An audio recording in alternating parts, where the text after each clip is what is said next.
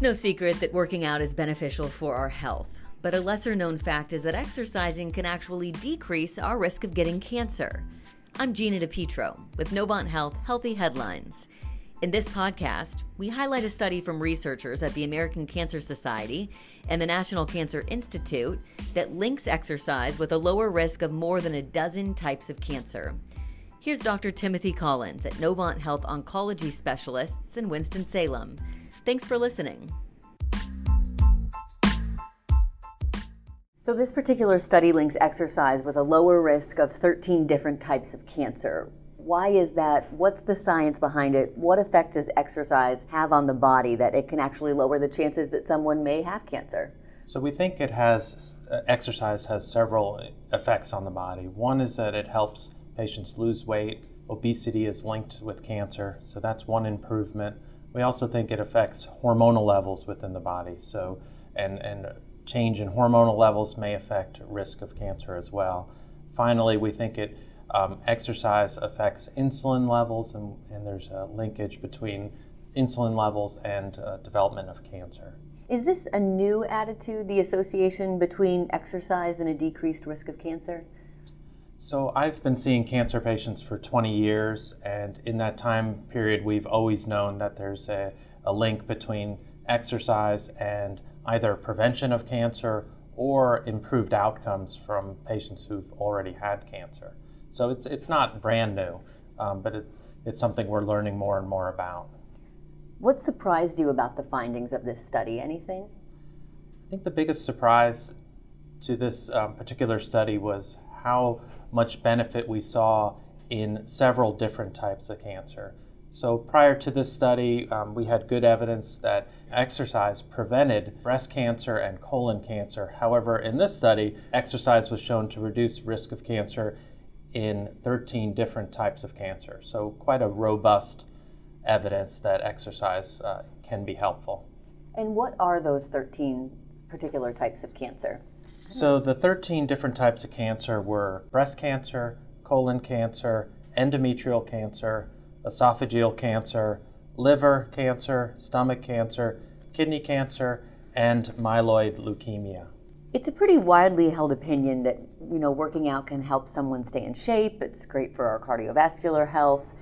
But do you think that people know that it can also reduce their risk of getting certain types of cancer? Do you think people understand this? Because I can't say that I actually had put that link together. I would agree that I don't think the general population understands the significance that exercise can play with reducing cancer risk.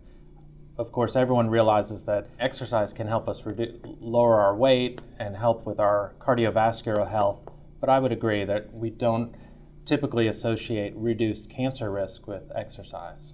Are patients surprised when you share that with them? I think they are surprised when I explain to them the significance in reduction in risk. In my patients, I'm mostly counseling patients who have already had cancer, and so I am recommending exercise for my cancer survivors, and I explain to them that there are several studies which show improved cancer outcomes with regular exercise. I once heard someone say that if you could put exercise in a pill form, it would be one of the most, if not the most widely prescribed drug in the world. I think that's a good point. I would agree that if we could put it in a pill form, we could probably sell it for a lot of money because of all the benefits that we see. What other benefits, aside from the decreased risk of certain types of cancer, does exercise give to the body? So exercise helps patients control their weight, which is very important. Exercise helps patients' cardiovascular health, which is important for several reasons. And exercise helps patients' well-being. So my patients who exercise report to me that they feel better, just generally feel better. So I think it provides a lot of psychological help to patients.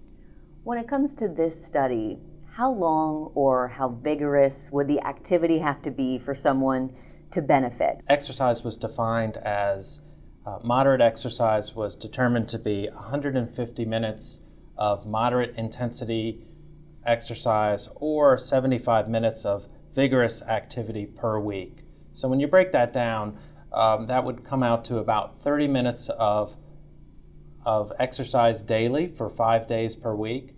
And we're not talking about going out and running very fast, but just walking. So for example, if people walked 30 minutes on their lunch break every day, that would qualify. I have to imagine that people would be happy to hear that. It seems attainable. Right. Whenever I talk to my patients about exercise, the first thing I ask them is what they like to do. Some patients like to walk, and then the conversation's quite easy. Other patients like to go to the gym, describe to me using the exercise bicycle, and some patients like to swim or aquatic activities. So I always start with meeting the patient with where they are, what their interests are, and then I encourage them to start off slowly. Even if they can walk for 10 minutes a day at first, that can be a way to get started. What other diet or lifestyle changes would you suggest someone do if they want to make sure that they're as healthy as they can be? Well, of course, the biggest change that patients can make if they smoke, of course, quitting smoking is the most important thing. The way I think of it is patients should eat a healthy diet, one that we all know is healthy, the same type of diet that a cardiologist might recommend to their patients with heart disease. So that is a diet with lots of fruits and vegetables, relatively low fat, lean protein, the types of dietary recommendations that we're all familiar with. What's the final message that you would leave listeners with? Physical activity is important for several things, but one of those includes a reduced risk of cancer, both in the prevention of cancer as well as improved outcomes from patients who are already diagnosed with cancer. All right. Dr. Timothy Collins, we appreciate your insight. Thank you.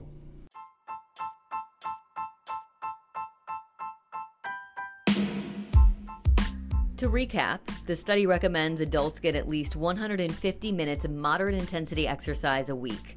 Something as simple as walking at about 3 miles an hour 5 times a week on your lunch break would suffice.